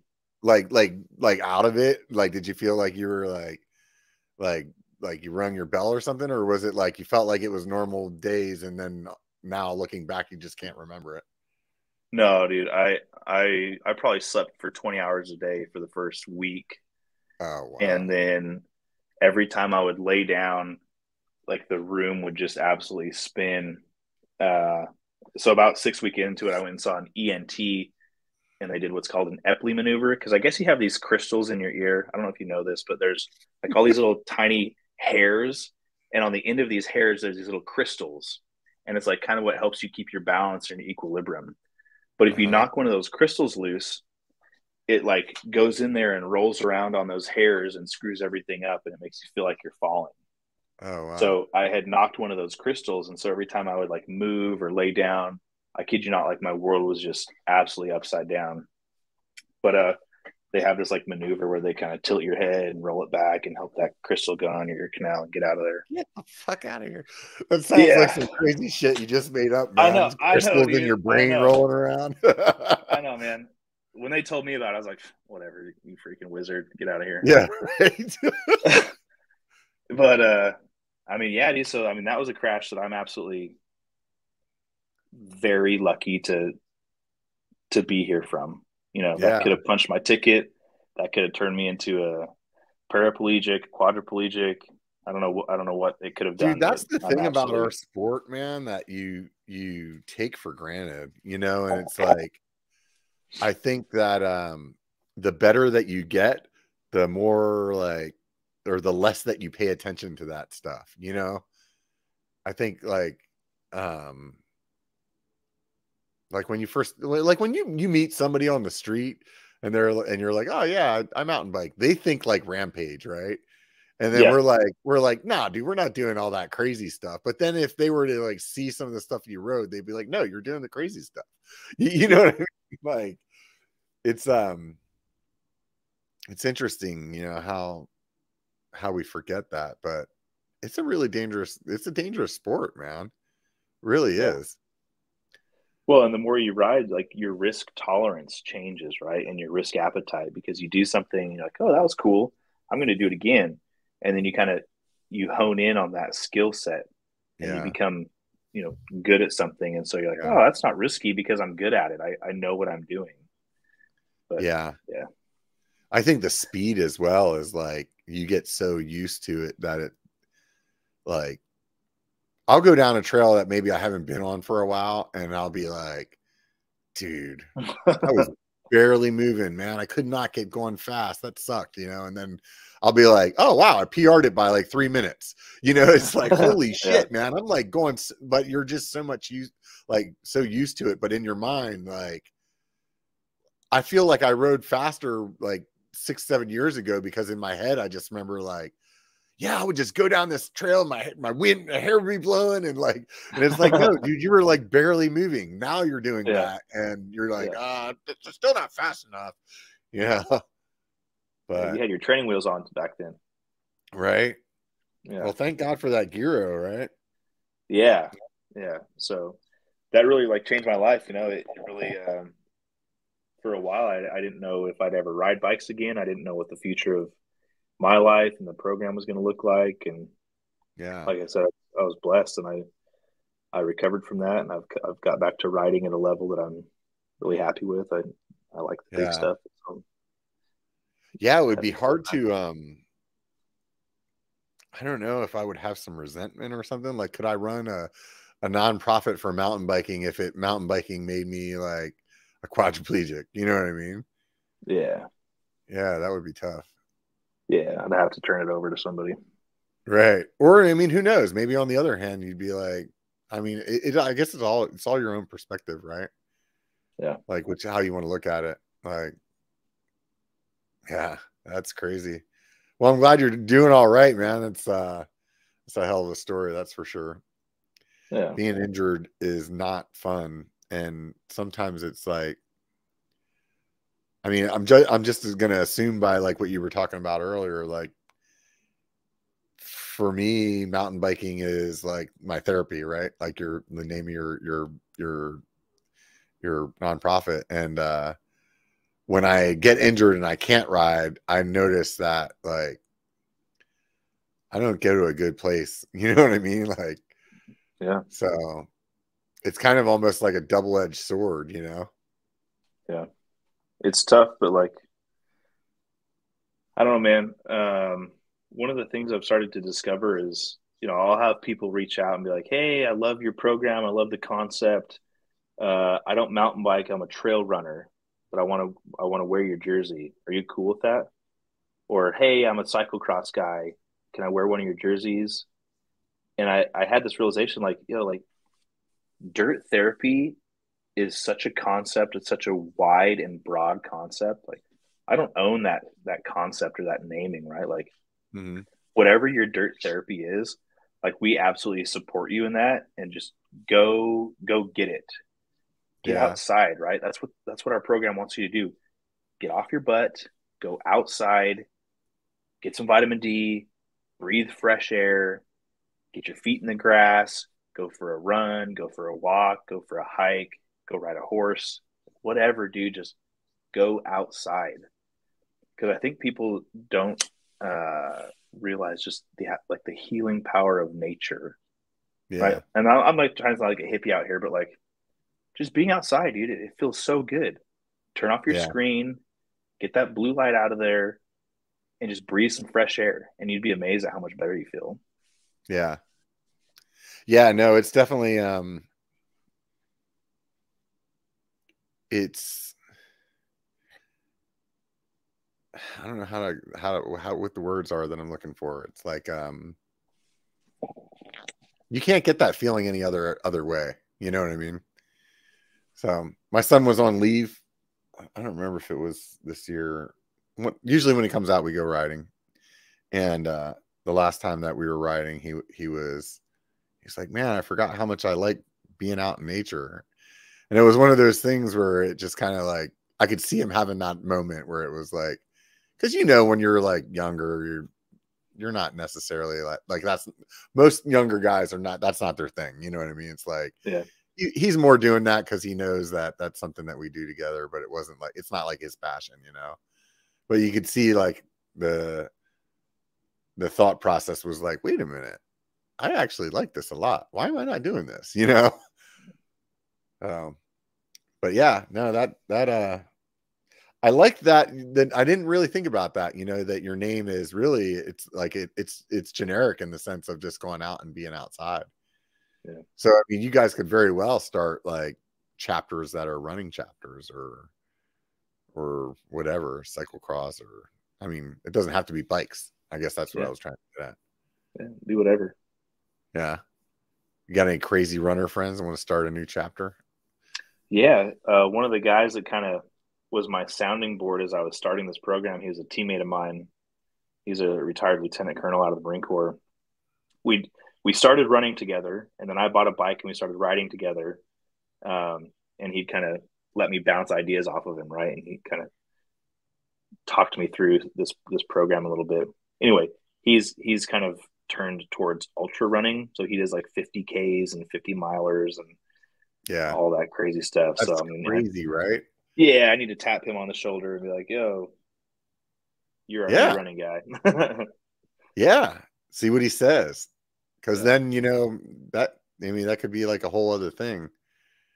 I would imagine like with runs too, like it's maybe a little bit of it's a lower cost of entry, put it that way, at least. You know Yeah. what I mean? Yeah. And especially from coming from the military, everybody remembers. I mean, we all did a lot of running, so. So, Absolutely. yeah. No, that's super rad. Where would you like to be in like 5 years? What do you think? Man, 5 years. I'd love to be riding in Whistler or up in Montana or Idaho or I don't know, dude. Yeah, Overseas somewhere, yeah. Switzerland maybe.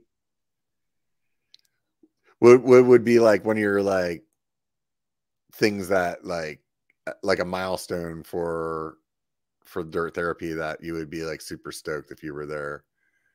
Would it be like doing an overseas trip with all the vets or something, or would it be like having an event with 5,000 people at it, or Yeah, I think it would be super cool to host and fund a Whistler trip.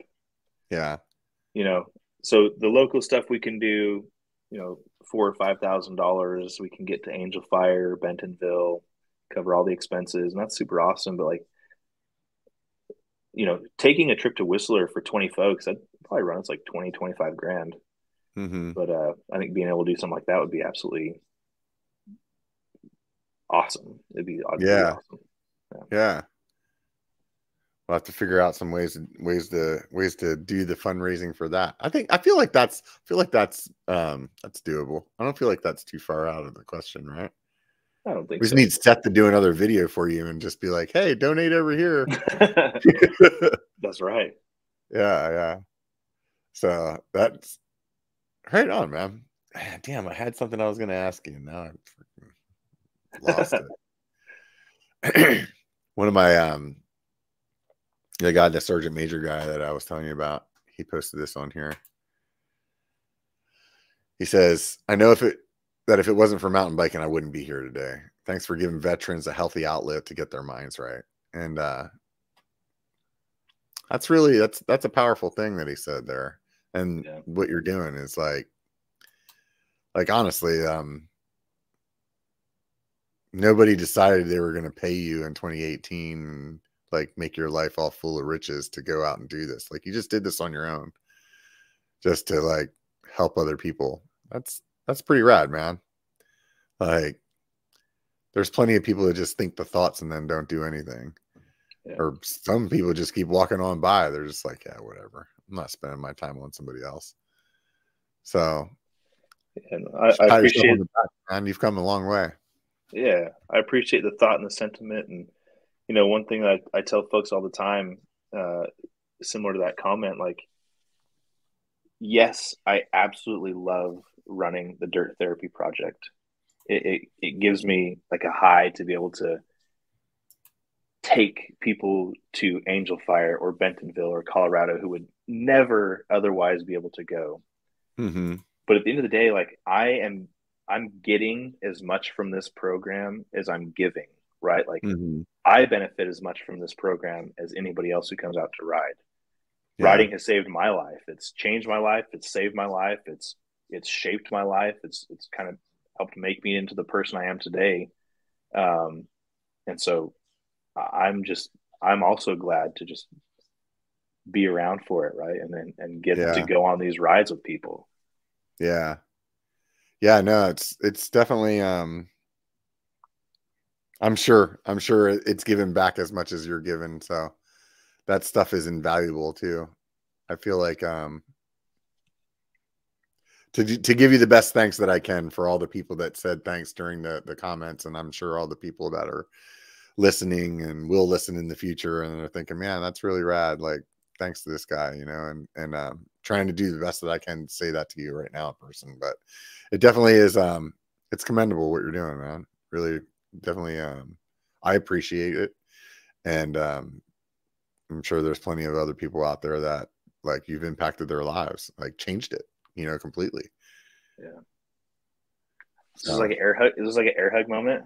yeah, Like, yeah, that's what it is, right?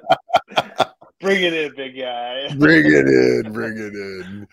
So, is there any advice that you would give to somebody that wanted to like go down this route of maybe trying to start some kind of 501c to give back to any community? Yeah, for sure. The advice I would give you is do not let anybody talk you out of it. If you have it, if you have the passion, if you have it in your mind that this is something that you want to do, dive into it head first. The amount of hurdles and the amount of obstacles that you're going to encounter are like innumerable, but it's all worth it. Yeah. Right? If this is a passion you have, if you want to help folks, by all means, find any way to do it. You know, when I was first starting this program, I sat down with somebody who I was hoping would be like a mentor to me. It was retired Sergeant Major out of the Marine Corps. I was really excited about this program and this idea I had, wanting to help other vets and stuff. And I invited him to go to lunch and sit down with him. And I told him my idea, and he's like, you know, there's 45,000 nonprofits in the veteran space. What makes you different? And I was like, I don't know. Like, what are you going to be doing that these other 45,000 organizations don't do? How are you going to get your funding? What difference are you going to be making? And honestly, dude, it really took me back. And for a few days, I had this like, am I doing the right thing? Does this make sense? Am I setting myself up for absolute failure? Uh, and I kind of used that conversation that we had as this motivation to have like, F you, dude. Like, Yeah. I'm not listening to you, right? Like, Do you think but that was his goal when he asked you that? Or no, do you think his goal was like, forget about it, dude. You don't need to do yeah, this. yeah. But in hindsight, I look back on that and I was like, man, what a dick thing to say to somebody who is just trying to find a way to help people, you know? Yeah. So don't let I'm so my focus is to not be that voice to anybody ever. I'm telling you right now, it's a long road. It's very hard. Uh, Even just like the filing to incorporate and then have your articles of incorporation and then to apply for a 501c3 designation from the IRS. I mean, we're talking like a year process, you know, so Mm-hmm. just don't get discouraged. If you want to Yeah. do it, do it. If I can help you, I'm happy to help you. Yeah. It's funny you said that thing about the guy. You like kind of like pissed you off and you wanted to show him.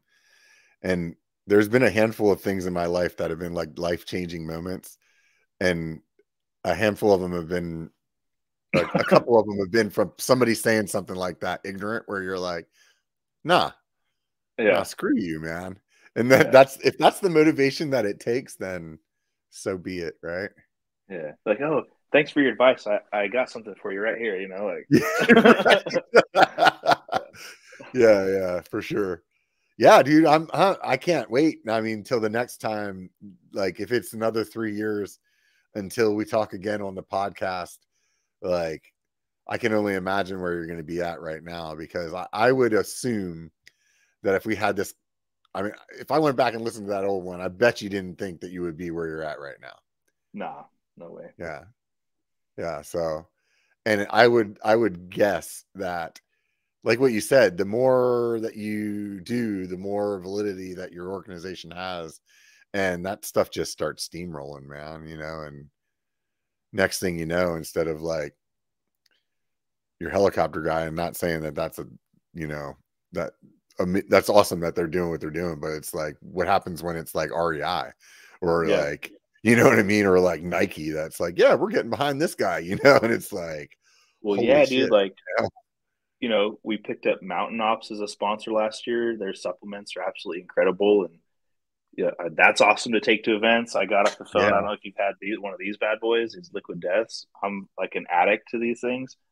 But, you know, I had a phone call with them this week and it's super well. So, Yeah. yeah, I think you're right. Like, yes, I think bigger things are coming. I just, Yeah.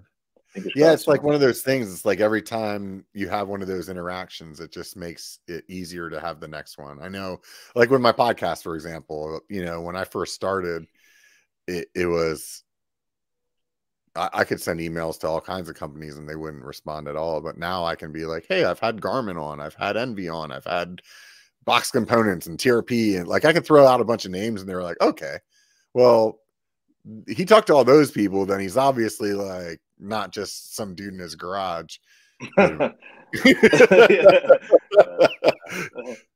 Never mind. Let's not go down that road. Venue Yeah, but irrelevant. yeah, but it gets easier, you know, and so like it's cool. It's cool. I'm sure it's really fun watching it grow as well, you know, just like this idea that you had and sitting back and you know, being out on that trip, like where you're saying, you're just like watching all these people have a good time and fist bumping and, you know, riding bikes, and you're like, dude, I made this happen, you know? Yeah. So that's rad. I'm sure Sedona is going to be sick. I can't wait to meet you in person, man. That'll be fun. Yeah, that'll be a good time. Get some riding. I was going to say, let's have a beer together, but you said you don't drink. So, I mean, root beer, dog. I'm all about those yeah. IBCs, you know? Or Yeah, right. Virgils. Oh, dude, I've been working on losing weight this year. So I made the decision not to drink at all until Sedona. So I'm definitely going to be drinking all the beer on there. Nice. So I might not even ride. I'm just going to go get hammered the whole time there. Yeah. No, just getting there. So anyways, man, we're about wrapping up here. I always like to ask people what YouTube channels they watch just for fun. It doesn't matter if it has to do with biking or not. If you don't watch any, don't feel pressured, but it's always fun to hear like what kind of stuff people are watching and maybe get something new that you're into. So I don't have a lot of time for YouTube, unfortunately. One of the things I have been watching a bunch of the last week and a half or two with my kids, like I was telling you before we got on this call, I just like randomly bought one of these 1/24th scale like micro crawlers. And so I'm like on YouTube, I'm looking at videos, and lo and behold, Seth has a whole bunch of like Burn Peak videos on these micro crawlers. And so me and my kids, like, we've just been watching all of them on repeat. So that's our latest guilty pleasure, I guess. What got you into that? Just like I said, it was random, dude. Yeah, it was random, and I like the bigger ones. You know, they have the bigger 1/10 scale, and those are always like been like $500. And I somehow discovered that they had these 1/24th scale, and that they're about $150. So I bought two of them. I bought one for me and one for my dad, and went over and hung out. And you know, because I'm busy, I don't get to spend a lot of time with him, and he's getting older. And I was like, oh, we should just go hang out. So we did, right? We played with toys and we hung out, and it was super fun, and had a really good time. And then came home, and my kids have absolutely been obsessed with it. So I ordered one for them, and you know, it's been fun, man. Yeah, no, that sounds super fun. Yeah. When I hear stuff like that, I'm like, I could see getting into it, and I have to like resist because I have so many damn hobbies as it is right now. Yeah. Like one more thing just milking me for money. I'm like, good God. Yeah. I'll bring this to Sedona so you can see how fun it is. Yeah. They, you know, was it last year? One of the last ones, maybe one of the last two. Tasco had like a little crawler, like set up, like little like park set up in their tent area. Oh, cool. And they had like 3 of those things, and like all the kids could come by and just like drive them around and stuff. And heck yeah, there was all kinds of people. They had like a little rock course, you know, like you could drive them on, and that thing had like, it was definitely pulling in a lot of people. So maybe that's all you need to do is a little rock crawler course in your tent area there to get Say everybody less, over there, dude. Say less. right? I'm all over it. Well, then you can be buying them from the 501c, right? So to be part of the program. Yeah, we'll take it out to our events, man. Yeah, there you go. Well, hey man, I really appreciate everything that you're doing. Like, honestly, can't say thanks enough, because there's definitely a lot of people out there that have benefited, and a lot of people that, can benefit from this in the future, like mountain biking or anything out. Your dirt therapy, however you're going to get it, is definitely it's a good thing. So anybody that's interested, please stop by the website tdtp.org, or he's got a Facebook and an Instagram. You can check that out too. Pretty easy to find, the Dirt Therapy Project.